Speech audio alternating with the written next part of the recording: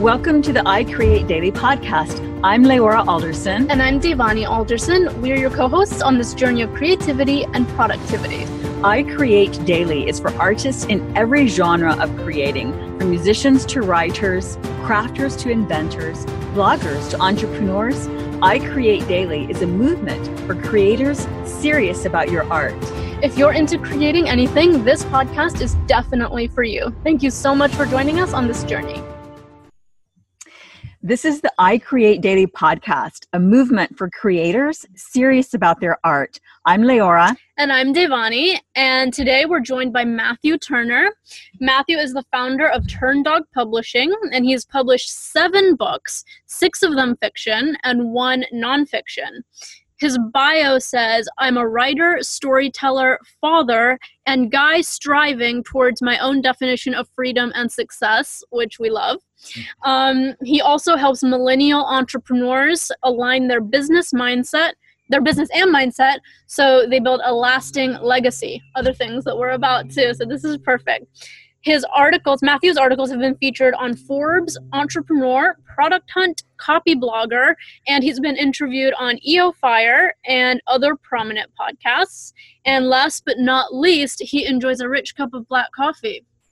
Cheers to that.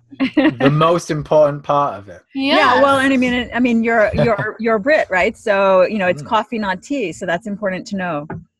Yeah, I am one of the rarities over here. I don't do tea, and I'm from a part of the country as well, which is quite famous for its tea. So, Go figure.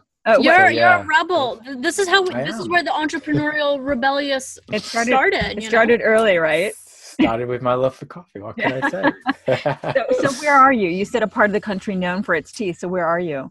I'm in a little town called Halifax, and we're based in Yorkshire, which is the north of England. And one of the bigger brands, I won't say, I couldn't really tell you if it's a good brand or not, because I haven't drank a cup of tea since I was about 7. But Yorkshire tea is, Yorkshire tea is quite a famous one. So yeah. From where I live, people enjoy a good cup of tea, but I'm one of the rarities that don't. Although coffee is very popular too, especially these days. I mean, coffee is just expanding all the time. So I'm quite lucky. More and more good coffee shops are opening up where I live all the time. So I get to write there, and I get to just drink coffee there. It's what I do. It's what I love. You started the revolution. Yeah. I don't know if I quite started it, but yeah, let's go with that. Let's go with that. Sounds good. You heard it here first. There we go. So Matthew, we're very inspired with your prolific, creations, like 7 books published, plus entrepreneurial coach and mentor and other things going on in your life. It hasn't always been that way. You haven't always been published. And, how did you get started with the first one? How did you get started in this career, basically living your passion? Wow. Well, it began way back. I mean, I've just turned 33 actually, and I started writing when I was around about 21. And it was after a pretty rough breakup. I was in your end of the world. I was in northern Kentucky. I basically worked at a summer camp throughout my 20s. So I spent a lot of summers in the Cincinnati area. And there was one summer where I fell in love, and then I went home, and it was a tough breakup. And one of the things which she suggested I do is to just write and start sharing my feelings. And I think she meant writing it in a journal. Yeah. But I didn't kind of go along that path. Before I knew it, an idea came, and it just blossomed. And then I thought, I could maybe write a book. And I hadn't taken an English class since I was about 15, and I still haven't taken an English class ever since. But what I've discovered since then, and throughout my 20s, is that I've had a fantastic love for storytelling, and I've probably been more creative throughout my life, probably more than I give myself credit for. I've always enjoyed to be creative, just not necessarily in the way of drawing and literature when I was younger, at least. But I've always been quite creative. I've always enjoyed stories, and I've always embraced storytelling. So to kind of skip forward to when I was about 27, I finally got to a stage where I was like, right, I'm either going to finish this book or not. Because I'd finished writing it when I was probably around about 22, and I would leave it, and I would go back to it, and I would edit it. And I had these grand visions and dreams of like, oh, maybe it'll get picked up by a publisher one day. But of course, I wouldn't send it out. I didn't send it to an agent. I didn't really do anything with it. Mm-hmm. So I just got to a point where I was like, right, okay, I am going to give this book one final edit. And I am going to send it to an agent, and I will just see what comes of it. Like, I'm going to complete the process, because I've spent the last 6 years doing nothing with it. Wow. So I'm going to complete the process, and either it gets picked up or it doesn't, but at least I feel like I can put it to bed. But in doing so, I started researching more and more, and I found self-publishing, and that led me into the online world, and I met online marketers and online writers, and it just opened my eyes. I suppose I knew all these things existed, but I just wasn't a part of it, and I just didn't know what it actually involved. And I was a marketer, that's my trade. So I thought, well, you know, the hell with giving it to an agent. Like, I'm a marketer, like, I like this. How about I just get it out there? And I did. My first book was Beyond Parallel. I finally left my job so I could focus more on my own writing, but also on, you know, some kind of marketing consultancy. I had no idea what it would look like at the time. I should, in hindsight, have probably stayed in the working world longer to both bring in a little bit more money, but also to, you know, find my... So yeah, in hindsight, I probably should have gone back stayed in the working world longer, wanted to get some more money, but also to just figure out what I wanted to do, like what value I was going to bring to the table. But I didn't do that, and I did release Beyond Parallel, and I self-published it, and straight after that I started writing on my next book, which was Tick to the Talk, and straight after that I started writing on my third novel, I and Love You, and each one of these all had a few short stories intertwined with them all. And then between all of this, I was working on The Success Mistake, which is my nonfiction book, and I interviewed a lot of people for that. And it's just been a journey of self-discovery, really. I've learned so much doing it all, and it all began with a rough breakup. So yeah, hopefully that gives you a nice sort of snapshot, long-winded one of how it all kind of began. Yeah. Well, so I guess thanks to whoever the girl is from that one summer, right? Can you imagine? That's it, you know? Yeah. What if, right? Well, it's funny that you say what if, because Beyond Parallel, the first book, is all about what if. It's, that is basically the premise of this book, this idea of what if. And I've always, I suppose, been quite curious about what if. And that's year particular afterwards. I was all about the what if. What if I'd have said this? What if I'd have done that? What if I'd have done this differently? Would my life be any different now? And I suppose I still look at that. Like you say, what if that summer hadn't have happened? You know, would I found writing still? Maybe, but maybe not. We could potentially all live 1 billion lives. Right. We only get given one. Right. It's a fascinating and daunting and scary medium. So it's a perfect medium for a writer, though, because we're writing about parallel realities that we make up. So it makes sense. Yeah, definitely. Absolutely. And it's always how you say sense there. It's how I've made sense of things. And I've started writing more recently after a bit of a hiatus, and I feel so much more clear about things. Ideas spring forward. It's amazing. Once you start putting pen to paper or finger to keyboard, the ideas spill forward, and then you can just take them, and, well, who knows what will come of it, but something good usually. Definitely. I want to touch back on a couple of things you said in the intro. So you were working full time when you started your writing career, correct?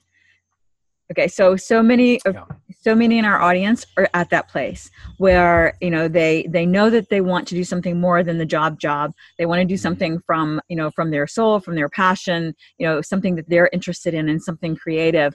And yet they feel like they might have to do it full time in order for it to work. But you started part time. You did say that maybe in retrospect, you could have gone longer doing it part time in order to build a bigger, a more solid foundation, financial foundation. But it's worked for you. You've made it work. How did you make it work during that time when you were working full time and then writing part time? What was your daily schedule like? How disciplined and structured were you? Compared to who I am today, like, not really that disciplined at all, to be honest. I suppose when I first started writing, I was a student. So that was a little bit easier because you do have a bit more unstructured time as a student. It's busy, especially when I was doing my master's. But I did have time, to write in the evenings. When I got my job, it was just a case of, sitting down in the evening and saying, I'm going to write a blog post right now. I'm going to do a little bit of editing, or I'm going to do a bit of this.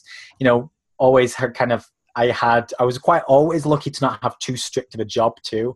So they weren't like on my every move. So I would sometimes go in and still check on some comments, do a bit of this, do a bit of that. And yeah, I just kind of made it work, but I didn't really have a schedule as much. I just was exploring, and I was still trying to figure out what I wanted to do. I felt like I thought I knew, and in retrospect, I just had no idea. And I'm only just now getting to a point where I feel like I'm starting to properly understand what it looks like. But hey, speak to me in 5 years' time and I might still be in this place where it's like, actually, no, in retrospect, I didn't. Yeah. So it's you only know what you know. But I would like to touch upon this idea of like people still at work and, wanting to, branch off and do something on their own and take that passion further. There's a couple of key things which I've learned. And if I could go back again, I would probably do this. The first is it's crazy to just set up on your own, like have that job or do some freelance, do something to kind of keep it coming in, not just for the money, because it forces you to work on your passion when you're tired. And you learn so much during that period. If you're having to build something, whether it's writing or podcasting, drawing, design, whatever, if you're having to do that after a long day of working or studying and you're tired, and you're still doing that, and after several months, you're still enjoying it. Yeah. That says that it really is a passion. It's a passion to stick around. Yeah. Another thing is that I've also learned from other people more than for myself is that once you start doing it, test it, get it out there. And once you feel you've got to a point where you could potentially leave your job and go out on your own, stick at it for like at least another 3 or 4 months. Because that extra 3 or 4 months, you'll build great attraction. You'll earn more money. You'll save more money. And again, it's forcing you to appreciate that it's not just about the passion. Yeah. That your passion also has to have purpose.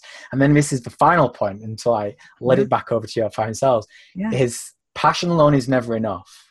You need to have passion and purpose. Yes. If all you've got is purpose and you're not passionate about your work, I think you'll get to a point where it'll just feel like a job.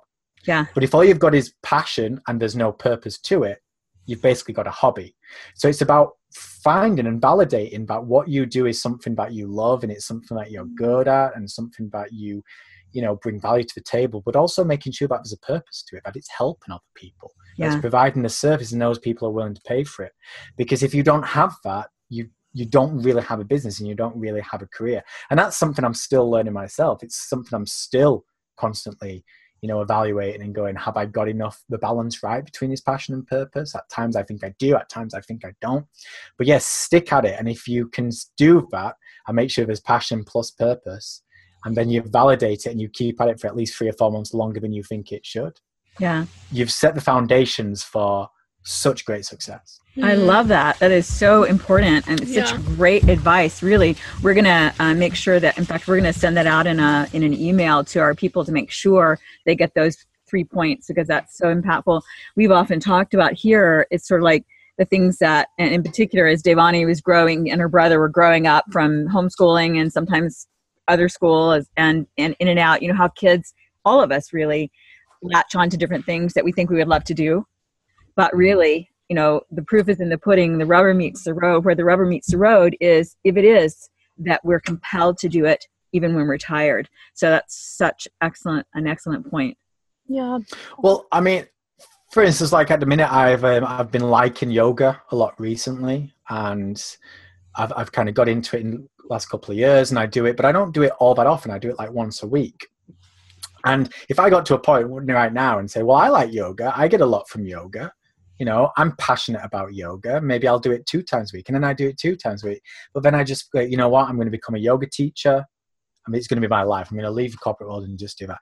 And it would just be a crazy thing to do, because I don't know what it's like to do yoga every single day, let alone do it every single day, several times each day. Yeah. Do I love yoga enough for that?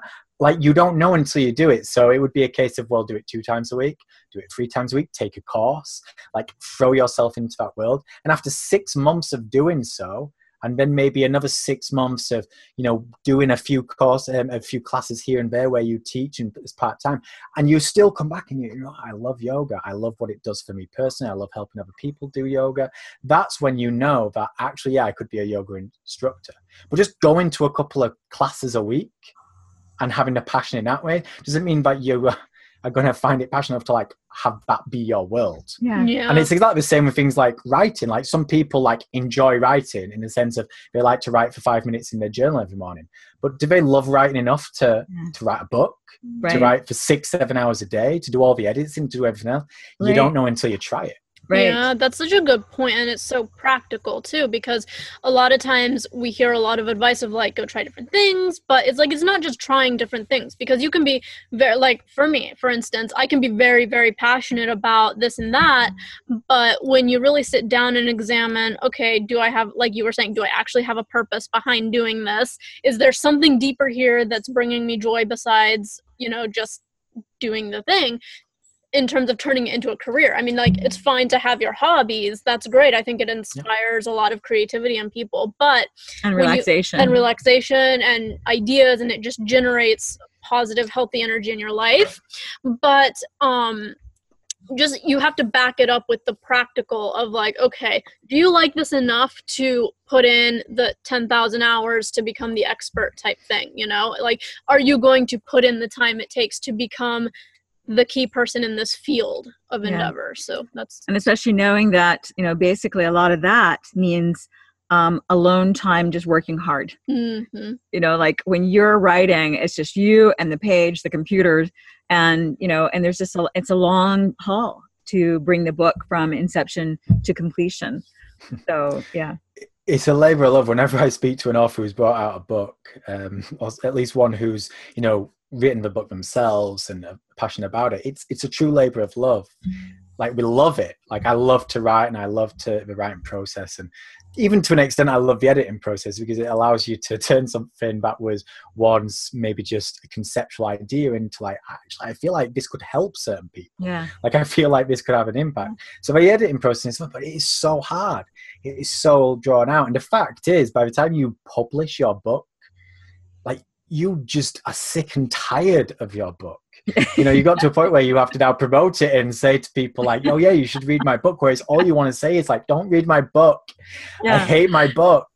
And I think that is pretty much the same in any sort of creative discipline, because if you want to make something great, like, you need to throw yourself into it, and you don't just do that in 10 minutes. Right. You don't just, I mean, every now and then maybe you get lucky and you create like genius out of nothing. But the fact is, like, I've been writing loads of Facebook long posts recently, and I've purposely not been editing them. They've just been like mind dumps. And I have no idea how good or not they are, but I know that if I was to just take all those posts, which in its own, like, on Facebook is okay, but and then throw them into a book, it would be terrible. I would need to throw myself into it to refine it, bring it together, expand on certain things, edit it. It would take a long time to do it. And I think that's where people sometimes get a little bit disillusioned with things, because it's like, well, I enjoyed the writing bit, but I don't like the actual getting it all together bit. But it's the getting it all together bit that makes the profession. Yeah. Just doing the writing bit is the hobby bit. That's, that's such a good point, because we actually talked with another guy on our podcast about just the romanticized version of craft and the version that we see success. So we look at a successful person who's published many books, like you've published many books, and there's somebody probably looking at you like, oh my God, I want that life. What they don't realize are the years and the long days and the hours that is spent doing the profession, which is training yourself to hone your quality of work. It's showing up when you really don't want to show up, when you're tired. It's figuring out the purpose of what you're trying to convey to people. And that is where you turn pro, you know, that in doing that grind. Absolutely. And I think a great analogy of this is, if imagine you sign up, it's January 1st, and you're saying, I'm going to run a marathon in December 1st, so 11 months from now. Now, the glory and the thought of running a marathon, you're like, oh, that would be such an amazing day. It would be such a great achievement. It'll be fantastic. And it would be so easy to just sign up for that marathon.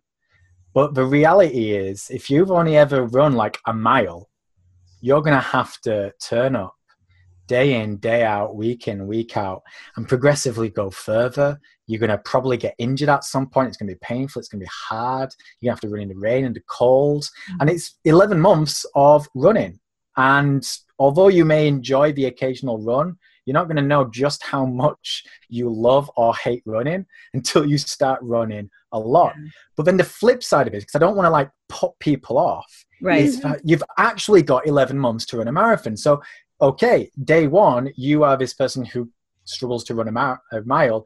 You find running okay. You know, you enjoy it the little bit you do. The thought of running 26 miles is daunting to say the least. But you can break it down. You don't need to be running a marathon tomorrow. You can actually give yourself 11 months to humble yourself, to learn to practice, to learn about diet, to learn about things, progressively get better and better. And it's exactly the same with any craft. Where you are right now is probably not where you need to be 10 years from now. But you know what? You don't need to be where you're going to be in 10 years from now. Where you are right now is fine. Just commit and say, all right, I want to write that book. And at the minute I've got an idea. Well, hey, if you want to turn that idea into a book, there is no romance in it. It's hard. It is going to hurt. But you can get there by appreciating it just as a step after a step after a step. And you just keep making them until there are no more steps left and the book's out there. Right. Yeah. You really have to enjoy the journey and inculcate that. And, and this is where, studies of kids who could delay gratification have proven that they are most likely to be the most successful as adults. And that really applies to any field in the endeavor. We can have a vision of where we want to go, and it's important to have that vision and then to reverse engineer that to how we're going to get there, and to, recognize that it is a process and it is a journey that is supposed to be enjoyed as well. Like if we were to set out cross country from the East Coast to the West Coast, then we know where we're going to end up and we want to go there, and there are things we want to do when we're there, but there's lots to enjoy along the way, and it's really important to do that. So absolutely. You got to resist those marshmallows. Yeah. We resist those marshmallows. Yeah. Okay, say more about that. I got to get on the same page with you.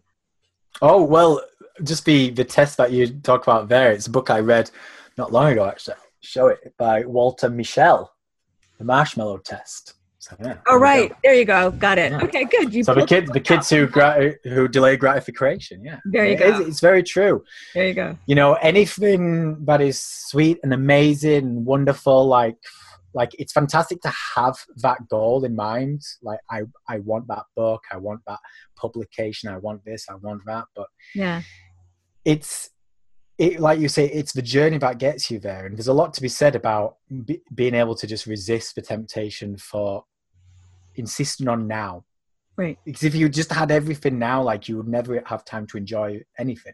Right. Because you'd just be swimming in glory all the time. And that wouldn't be that fun. No, that's so right. The journey that gets you there, although it can be really hard at times, and to be quite honest, I think if you're going to get in any sort of creative endeavor, like it will be hard at times. It will. Right.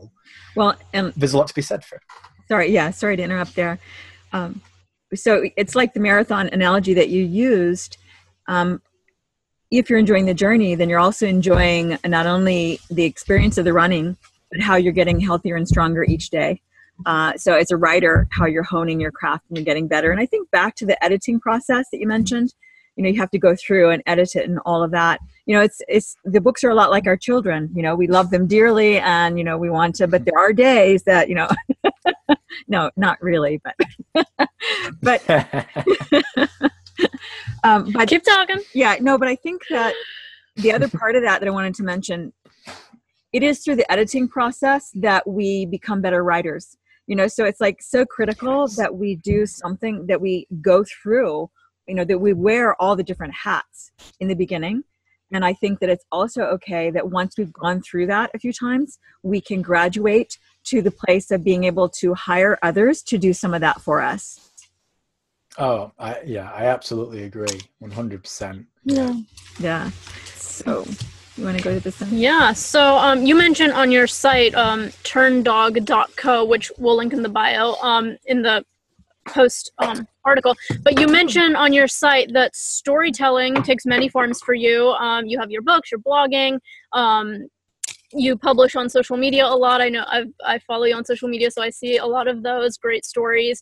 And you also say that you do story to help other people with their storytelling. And can you elaborate sort of on that process? Are you helping people develop brands? How are you editing, or how do you help other people with their storytelling? Yeah, it's taken on a few forms over the years. I've done sort of brand storytelling with businesses before, and I've helped sort of coach other people, with like personal brands. It very much usually focuses around this idea in marketing in some forms. These days, it's more on the sort of content marketing side of things, looking to do it. In the end of the day, I love storytelling. I love narrative. If you gave me a choice to just write boring copy, and I don't mean to, diss copywriters at all, because they're fantastic. And the way certain people can create a fantastic sales email or a sales page is great. And there can be story in it, but not always. You don't necessarily need great story to have a very good sales page or a journalistic article or something like that. But for me, stories where a narrative is where it all brings it together. Because as human beings, we trust stories. So whether it's through a brand, whether it's through a book, whether it's through a talk, TV show, we trust stories because for millennia, it's how we passed on knowledge. Yeah. I mean, reading and writing is a relatively new thing. Like when you look at the grand picture, like people would pass on information by sharing stories. Yeah. And most of us have very fond memories of stories from a young child. It's sat on grandma's lap or whatever, and it's books before bed. So we trust stories. And from a marketing point of view, I suppose I've always enjoyed the idea of using story to help breed marketing, because it's just more of an emotional approach to it, a more organic approach. And studying marketing at school, I got to see a good overview of the various forms of marketing. And quite honestly, I don't like a lot of it, but I do like some of it. So it's like, can I use story for it? So when I help people with storytelling, it's usually on that sort of thing. It's the idea of trying to bring together story and marketing. And at the minute, a lot of that is now sort of content marketing, writing content for the people, trying to get their sort of brand alive through that. And yeah. Awesome. Okay, fantastic. So your nonfiction book, you have one nonfiction book, right? And 6 fiction books. Your nonfiction is The Successful Mistake, and it features the stories of critical mistakes of 163 successful people that catalyzed their success. Could you share a story of a mistake that contributed to your success? I think a really big one for me, and I've talked about it a few times after the book, but it was during the creation of the book. Like you said there, I interviewed 163 people. And from the get-go, I focused on quantity. I wanted to interview a lot of people because I felt that would make the book special. And I'm not saying that it didn't. It was an amazing experience connecting with all those people. And I got pretty good at connecting with people, but I didn't do a good job of then taking those connections and forming relationships. In other words, I spent all my time connecting and very little time nurturing. And when it came to sort of pre-selling the book and crowdfunding the book and all these things, I thought, wow, I've got 106 people in the book. They're all going to buy a copy. They're going to share with their audience, yada, yada, yada. And for the most part, crickets. And I started thinking, well, what's the deal? Like I started getting mad, upset, angry, like starting doubting myself, starting doubting other people.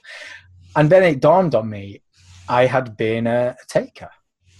I had been a taker, and I never intentionally became a taker. I didn't, wake up and go, I want to be the person who is always asking. Right. But I had become that person. And it was, I don't even know really where it happened, but I think it kind of boiled down to this idea of I focused on the quantity. I was constantly thinking about I need more people in the book, and then forgetting to touch base with them a few weeks later, a few months later, and just chatting with them and just touching base and saying, hey, I've not spoken to you a few months. How's life? Yeah. And that taught me a lot, because it taught me that I had become that guy, but it also taught me that I really do not want to be that guy. I don't want to be that guy in a personal sense where I only speak to my friends when I've got a new book out and I need their help. And I don't want to be that guy in a professional sense where I'm constantly reaching out to people and saying, oh yeah, will you be on a podcast? Will you be in this? Will you be that? And then just like not speak to them again until the next time I need something. Right. I want to be someone who starts relationships and then breeds those relationships. And it's reevaluated my entire thing. It's like changed how I thought. It's changed my sort of visions and my values. And now I try and spend a great deal of time nurturing my relationships as well as connecting. Sometimes it's easier said than done, but I use this piece of software called Contactually, which is basically my CRM system. And it reminds me, like, if I haven't spoken to people for a certain amount of time. Nice. So certain people I want to speak to like once a month or every couple of months. Some people it's like just a couple of times a year is fine, or just once a year. But it's that reminder of like, oh wow, yeah, I haven't spoken to that person for a year. Not a big deal. We're not really close. Right. We're just a casual acquaintance. Mm-hmm. But hey, let's spend 20 seconds to just jump on Facebook and say, hey Jeff, how's life? What are you working on at the moment? Can I support it anymore? How are the kids? What's this? Mm-hmm.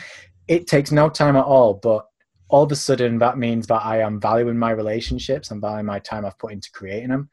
And hopefully it will lead me to bigger and better things moving down the line, because I've learned most opportunity in life comes through the people that you know. Yes. It doesn't come from job sites. Yeah. It doesn't come from, the latest marketing trends. Like, yes, you can leverage those things. Yes, you can find success in those things. But the biggest opportunities that will land in your lap, more often than not, 9 times out of 10, I would say, comes down to your relationships. Absolutely. Yeah. It's like the network equals net worth concept of like the people you know. And it's important to know good people who align with your values, and it's not like know them because some opportunity is going to be coming down the road. It's just more like know people who align with your life in a way that those things will naturally fall into place when they need to, whether it's an opportunity for them or an opportunity for you, whatever happens with that. So that's important. Yeah, it's a tricky thing because, like we're building businesses and working really hard, basically 10 to 12 hour days, 7 days a week, oftentimes. And so we're in the marathon.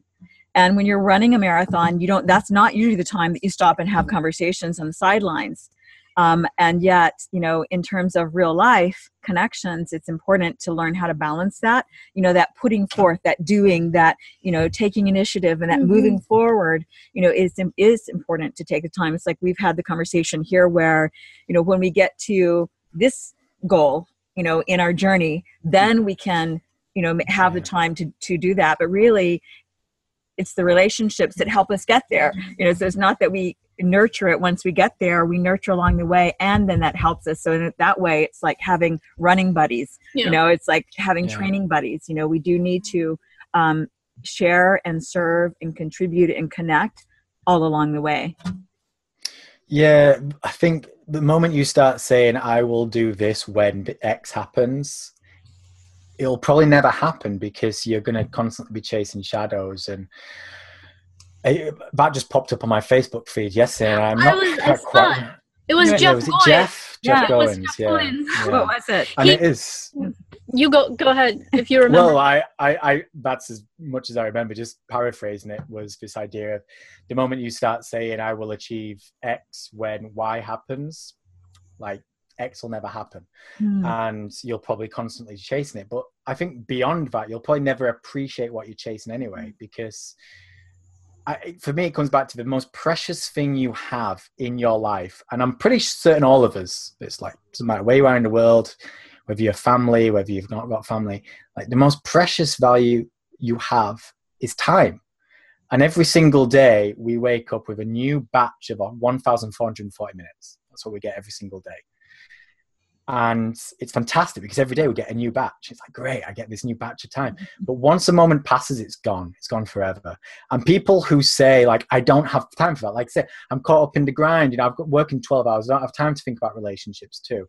I'm like, I come back to this every single morning. Well, I'll ask you both right now. You woke up this morning, right? Mm-hmm.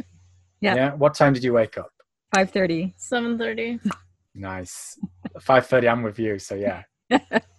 You're up your game, Devani. Come on. Yeah. No, so what time did you get ready? 7:30. Yeah. So I get up and get ready. So mine is it. So I was basically at my desk by 7:30. Great. So Devani, when you were getting ready, like, what do you do? Like, getting like shower, like bit of hair, like makeup, like brushing teeth, all this kind of stuff, right? Yeah. How long does it take you? Like 15 minutes, because I shower in the evening. So in the morning, it's just brush teeth, brush hair, put clothes on. Okay, it's like 15 minutes in the morning, right? And then you put like 10, 15 minutes in the evening for showering. Yeah, but maybe a little longer. Yeah. Maybe a little longer, right? Okay. And this is my point. Every single day, people find time for showering, brushing teeth, all these kind of things. And if you don't have a shower for a day, it's not the end of the world. Your teeth aren't going to drop out if you don't brush them every single day. I mean, it was only like in up to the 50s, people didn't really brush their teeth. It was like a man-made, the whole brushing teeth thing was actually created by an advertiser. It wasn't by the doctors. It was advertisement that made brushing teeth habitual. But every single day, on average, I would say most people spend between 20, 30 minutes doing somewhat superficial, non-necessary actions that they deem absolutely 100% necessity. Because they value it. They feel like, I need to brush my teeth, so I'm going to find the time to brush my teeth. I need to have a shower, so I'm going to find the time to have a shower. So if you're going to be busy and you've got an early start, you don't just wake up at the normal time and then not go for a shower. You wake up 30 minutes early so you can have a shower and still get to your meeting on time. Mm-hmm. And this is my point when people say I don't have time for things like relationships or my health or going for a walk or taking time to reflect. It's like you do have the time. You're just choosing to do something else with it. Mm-hmm. If you were to value your relationships enough, you would find 5 minutes to do it. Yeah. If you valued your health, you would find the 10, 15 minutes to go for a run. Now, that might be at the expense of some sleep. That might be at the expense of some work. That might be at the expense of some TV binging. You don't get to add more minutes to your day, but you do get to take control of your time and saying, right, what am I going to do with this 1,440 minutes today? How am I going to spend it? Every now and again, sure, work has to take its thing. It's like, I don't have time to do the emails today. I don't have time for everyone. Fine. But if you start letting that be the everyday, you're on a slippery slope. That's such a good point. And it leads to a perfect segue to the next question on habits. And so, like you said, occasionally you screw up and that's great, but if that becomes your everyday, then you're creating a negative habit of screwing up every day and not using your time right, and 5 years from now you're like, oh snap, you know. So for you, what are some things you do daily that help your creativity, whether it's a ritual or a habit or some structured thing? What do you do? Well, the recent thing has been my Facebook experiment. So I'm about 30 days into my Facebook experiment, and I've always been on Facebook, and I've always kind of felt like I needed to be on Facebook, and I would haphazardly post here and there, but it never had a purpose. And again, it comes to this thing of like valuing your time and how you spend it. If I'm going to spend time on something, it needs to have purpose. If I'm going to do something, it needs to have purpose. And I think we all need to do it like that. So I was like, Facebook, I think, can be good for me, you know, but I need to give it some purpose. So I thought for 90 days, I'm going to commit. I'm going to post at least these 4 actions every day.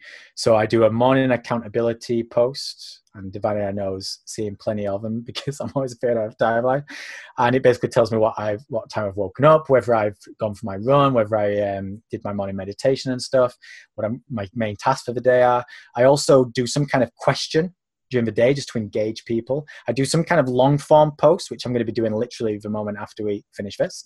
And then I do an evening reflection accountability thing, like, did I do what I set out to do?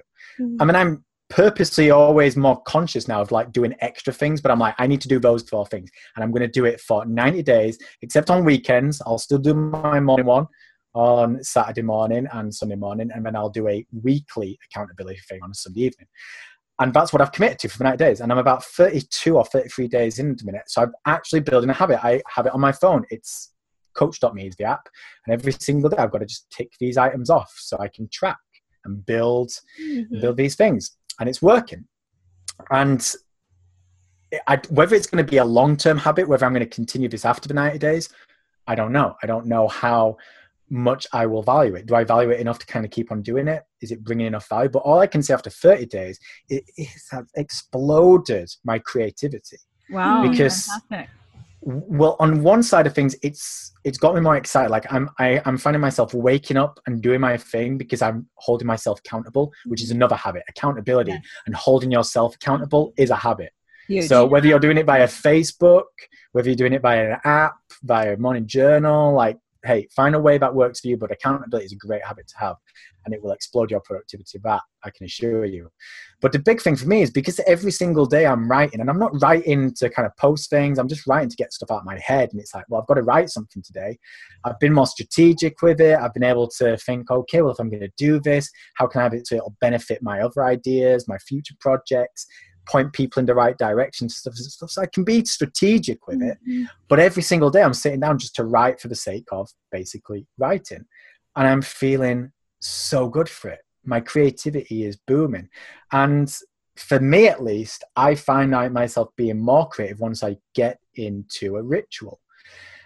So whether that's a ritual of writing, whether that's getting into a ritual of doing, you know, something like affirmations in the morning, I don't know. But me personally, I find creativity breeds from ritual. Absolutely. If I'm only doing something here and there, it just doesn't, I don't know. I just, it's in a rut. It doesn't feel that real to me. Yeah. But if I get into a groove where I'm doing it, you know, daily or weekly, it feels like it's got a purpose. One idea leads into the next and to the next, to the next. So it's been, on the surface, I didn't do Facebook, this experiment, for creativity. I did it really from an exposure point of view. It's like, I want to make sure that I'm on Facebook, like it's become my social media choice. I become more present. I'll be able to build my audience. I'll be able to see what does and doesn't work. I'll be able to grow things, yada, yada, yada. But the biggest benefit I've had so far, well, there's been two, has been the creativity side of things and the accountability side. And since I've been doing this, I have been waking up every single morning, Monday to Friday at 5:25 a.m. And I've been doing it because of Facebook, like hands down, because in the past, maybe in a week I'd wake up at 5:25 a.m. twice a week or 3 times. But the other 2, I might sleep until 6 or 6:30. Whereas these days, it's like, no, I'm doing it. I'm feeling better for it. I'm getting more done, feeling more creative in the morning. I'm journaling, I'm meditating. I'm doing all these things. I know I'm going to go on Facebook and say what time I woke up. Did I have my smoothie? Did I have this? And do I have a good excuse for it? So like today, I didn't go for a run because my excuse was rest day. I had yoga last night. But tomorrow, I'm not going to have that much of an excuse. So I need to choose. Well, am I going to go for a run this morning and then basically just admit I didn't do it because I'm lazy? Or am I going to do it and just feel better for it afterwards? So it's been huge for me.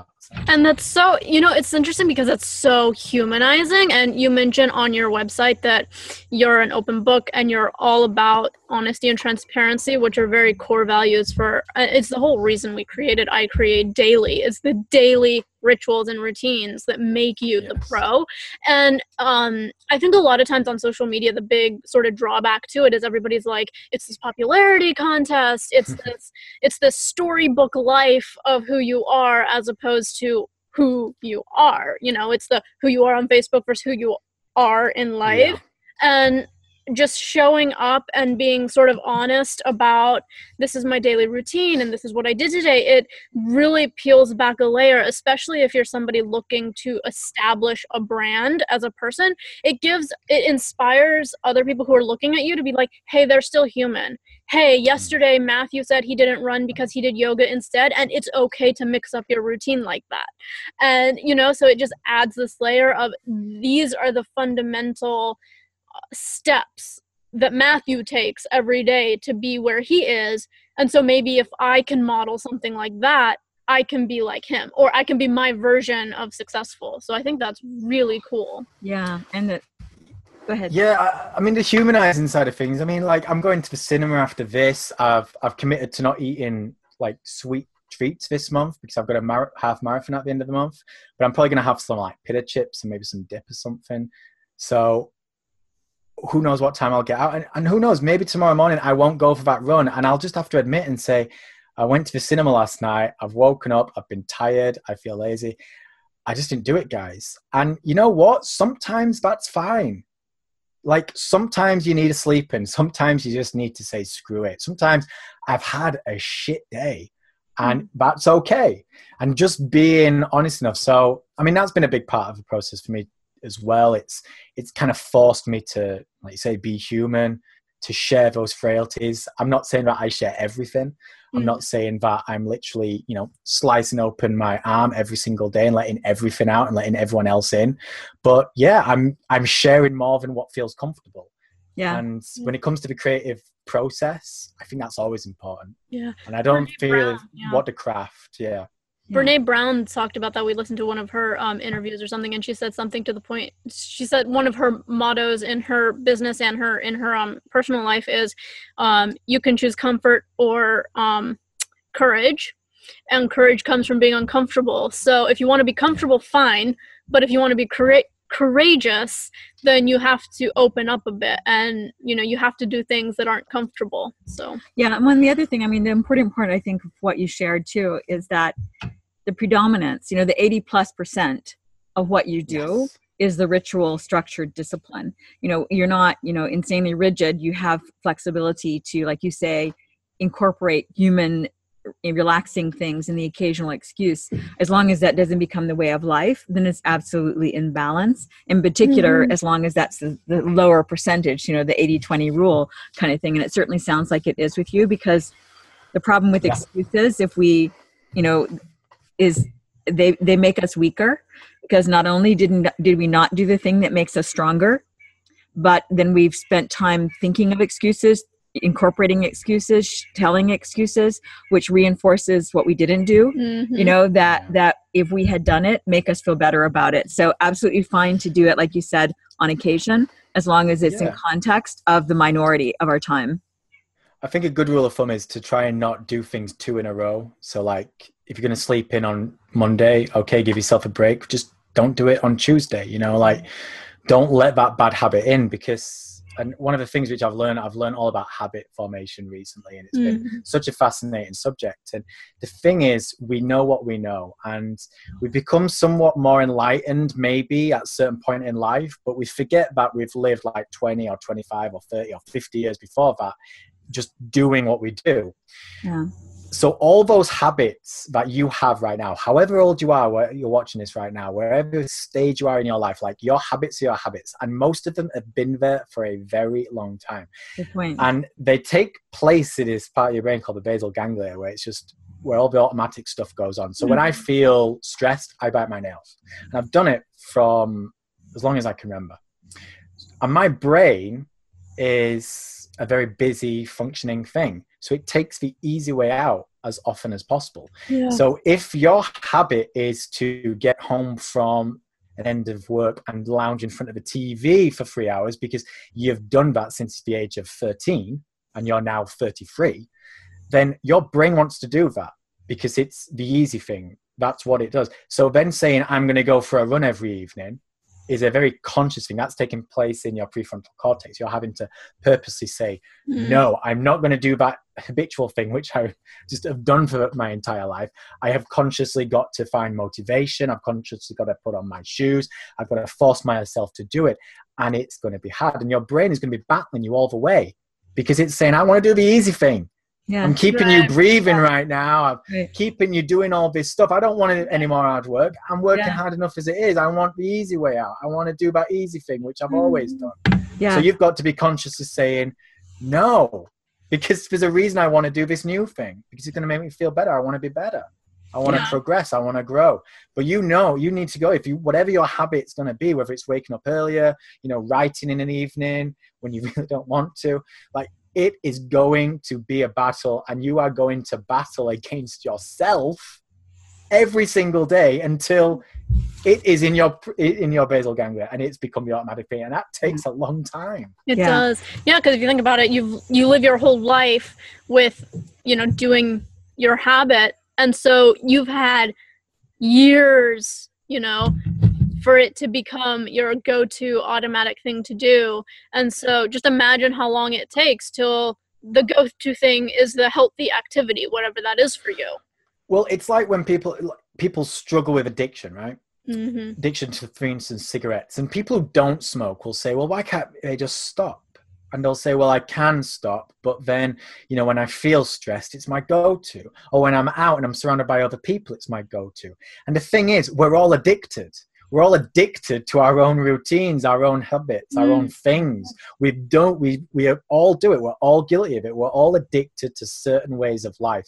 We do what we do. We react how we react. We decide how we decide. And most of the time, we are not conscious of any of it. So then to wake up one day and say, I am no longer going to do X, is very much like a smoker waking up one day and saying, even though I've smoked 20 cigarettes a day for the past 20 years, I am no longer going to stop. It doesn't just work like that. Going cold turkey isn't easy. It's going to take years for them to be like fully off the wagon. Yeah. And it's kind of the same with you. Like you can create a new habit, depending on what it is, like 30 days, 60 days, 90 days. But to then just get rid of that old habit completely, you may never be rid of it. You're consciously always going to maybe just a little bit of you want to go back and do it. Because when times are tough, your brain is going to revert to default setting.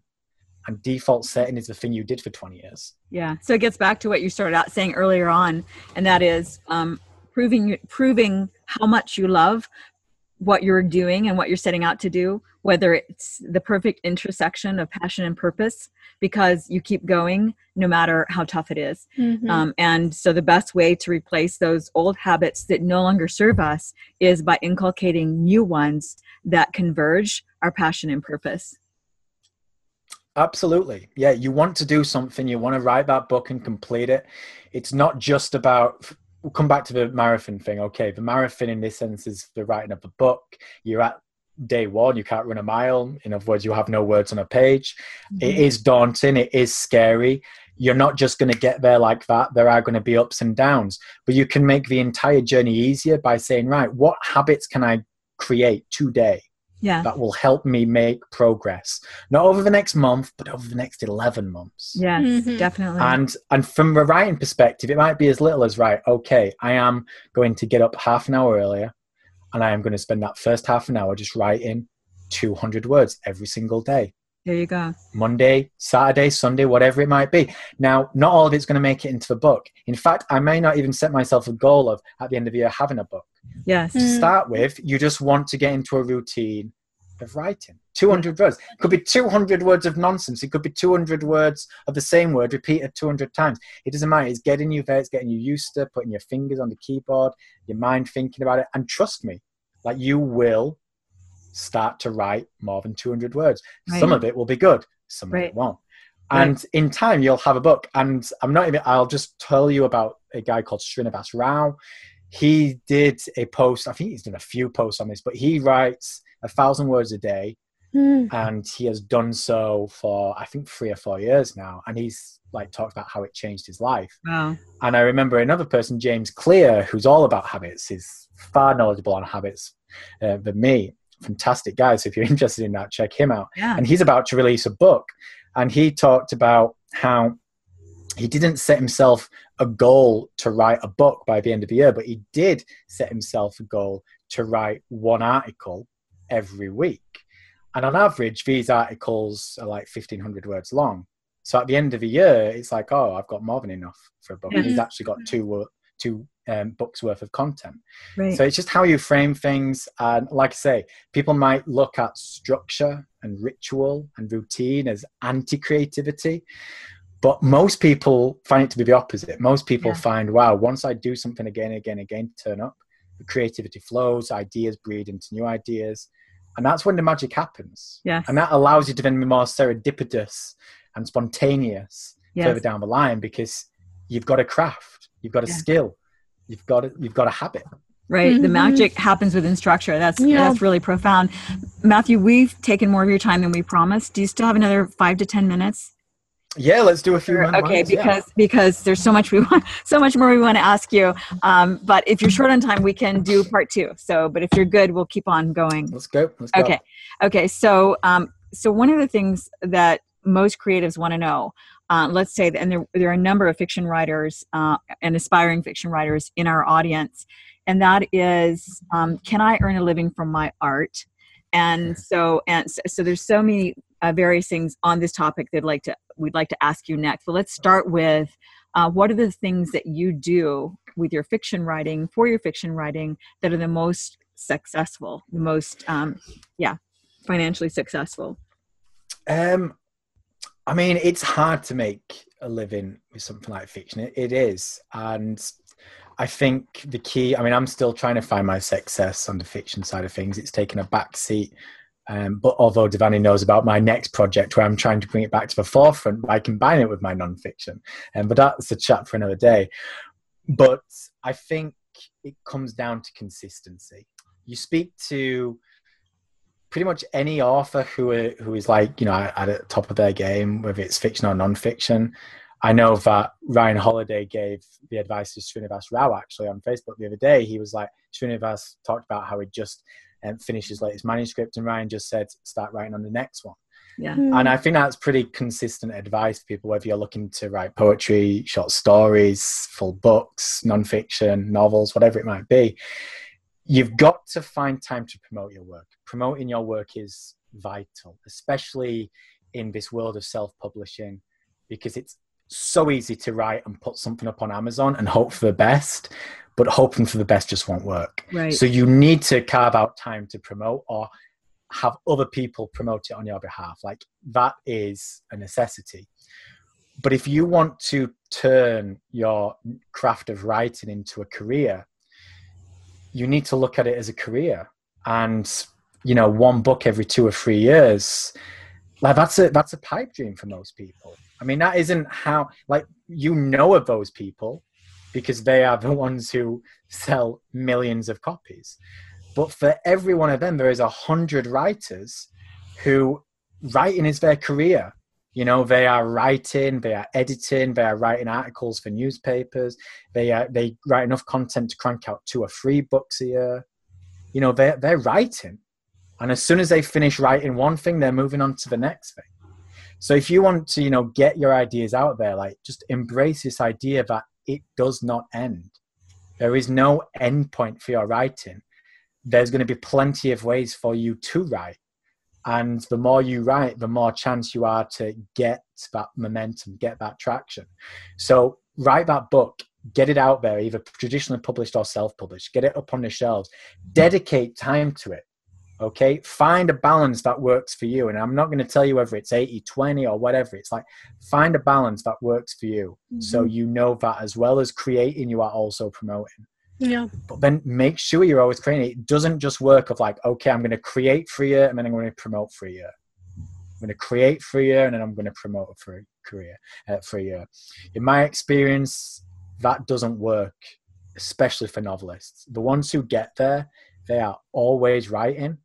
They are always writing a short story, their next novel, they're doing something. They're writing for other publications. And the reason is because in 5 years down the road, you can look back and go, wow, I have written 2 million words. I have had 3 books and I've had 7 short stories published and I've had my articles appear in 20 publications. And you can look back and go, wow, that's a big deal.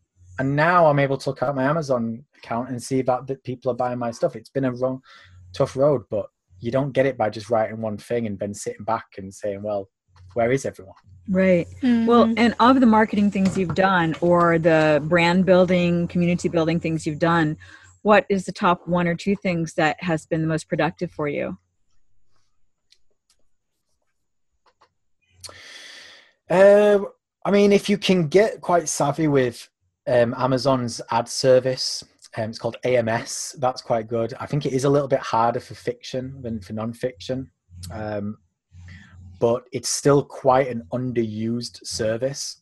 So there's quite a lot of potential to make, you know, decent money without having to plow too much into it, which when you start dealing with things like Facebook ads and Google ads, it's more of a saturated market. So you have to put a lot in to get a lot out. Whereas with AMS, you can put in just a little and get a decent amount, put a little bit more, get more. So that's certainly something that can help you build a bit of traction.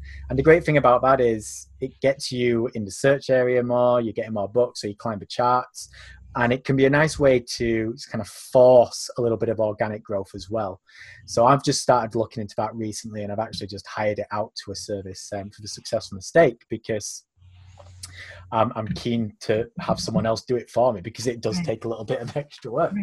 Right. And if it works, it's something I'll definitely probably do for my fiction as well, because it's just a nice way to drive organic growth.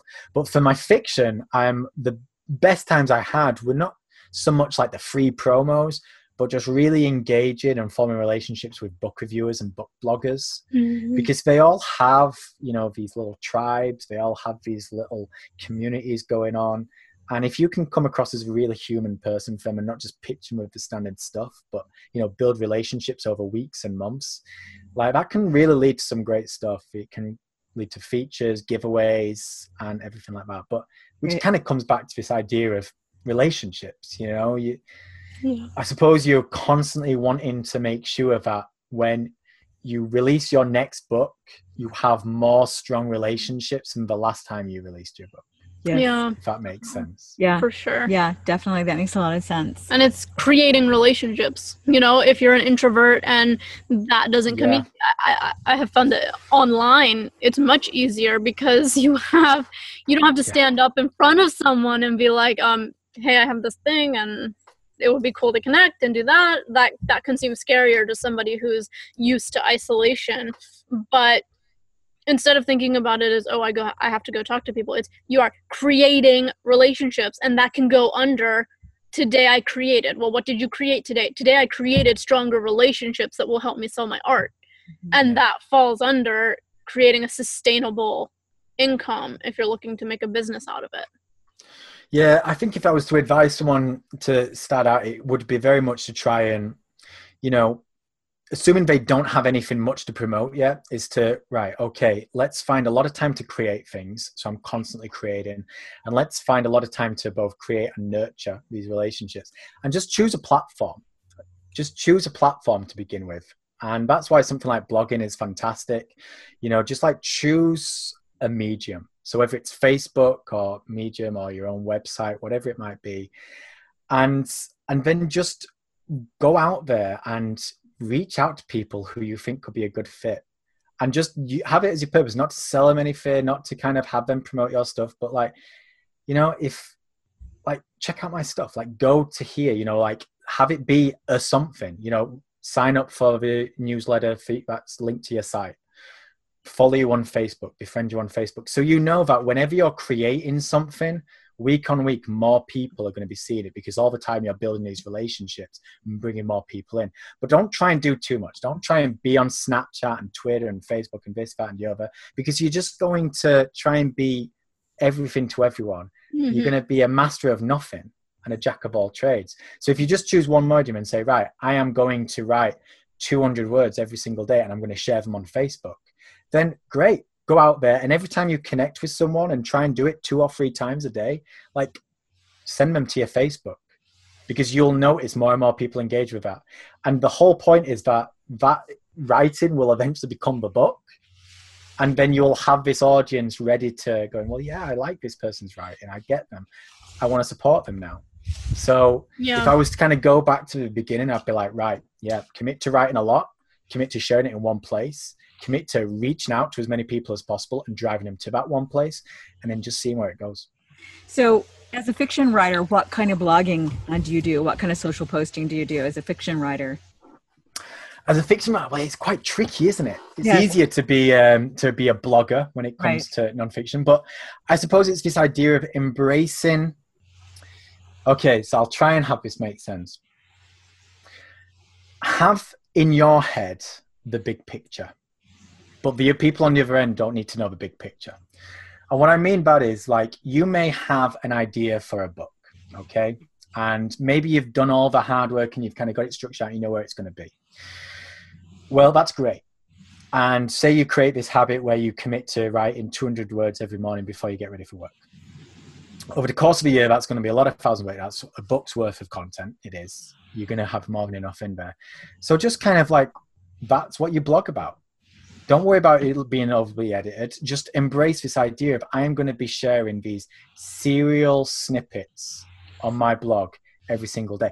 Behind all the scenes, I am also turning these snippets into a book.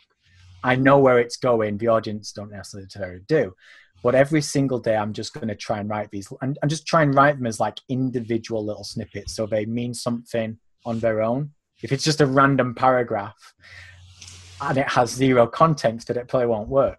But if you just approach them as these little serial snippets, like little scenes here and there between 200 and 500 words, then over the course of the year, you're going to create 200, 300 plus posts. Your audience is going to get to really see what it is you're writing. And then all the while, you're taking that and you're transforming it into a book behind the scenes in the evening. So you're writing 200 words in the morning, and then maybe spending half an hour in the evening editing that and put it into the rest of the story, making sure it still flows bit by bit by bit. So yeah, I mean, that's it. If you're wanting to write a book and you're writing a book as a fictional, like, don't be all worried about people stealing your idea, or about it. All these snippets have landed on your book, on your blog, that no one will read the book. If people like your writing, they will read the book. Okay, they will. Yes. People liked what's on the blog, they will read the book. So just be like, right, yeah, I'm going to blog about that. I'm not even going to say that it's going into a book. I'm just going to write. I'm just going to share it. And then in a year's time, it will be a book, hopefully, and then I can publish it. Fantastic. That makes a lot of sense. So we will link in the show notes to your Amazon page. So basically your author page. So people will be able to see all the books that you've written. And could you tell us in closing just a little bit about Turn Dog or anything else that you'd like to share with our audience before we go? Yeah, well, and the best place for them to connect with you. Yeah, well, I would say at the minute, actually, because I feel like there's a lot of creatives on the way now, and I'm working on something new, which I'm not quite ready to share. Devan is one of the actual few people who does know about this sort of inner workings that will be leading into next year. Yeah. I'm very excited about it, but I'm still kind of getting it to make sense in my head. We'll come back. Yes, absolutely, we can. But what I would say is I would encourage people to just befriend me or follow me, whatever's easier, on Facebook. And I don't know, just like make sure that you engage with some of my posts, or like have it so you see my posts. I think there's a way to do that in Facebook, because I'm going to be sharing more about this project in the coming weeks and months. And it is basically a bridge of my fiction and my non-fiction, and I'm bringing them both together in what is probably going to be my grandest challenge yet. And those who engage with me on Facebook will probably get to know what the next and first steps are before anyone else. Is that the true marketer storyteller? You gotta go follow up with them, guys. Is that a page? Yeah. The page or profile? Okay, so we'll put that in the show notes. Yeah. Okay. Yeah, it's on there, and I think it's MatthewTurner.writer is like my Facebook thing. So okay, yeah, if you want to, fantastic. Well, it feels like we've been on a little bit like on the therapy couch with Dr. Matthew Turner, because it's incredibly sage and practical advice that you've shared today. Thank you so much for not only sharing all of that, your story, your ups and downs, and that incredible wisdom, but also the extra time that you've given us today. And definitely follow him on Facebook, guys. I'm friends with him on Facebook, and he's, over the last 30 days so far, he's been posting a lot of really cool content and stories about, his life, and just more of the same sage advice. Yeah, fantastic. Oh, thank you very much. It's been an absolute pleasure. Thank you so much for having me. Fantastic. Okay, talk to you soon. Bye. Bye. Thanks so much for joining us for the I Create Daily podcast. Please let us know what creatives you would like us to interview and what topics you would be interested in hearing more about.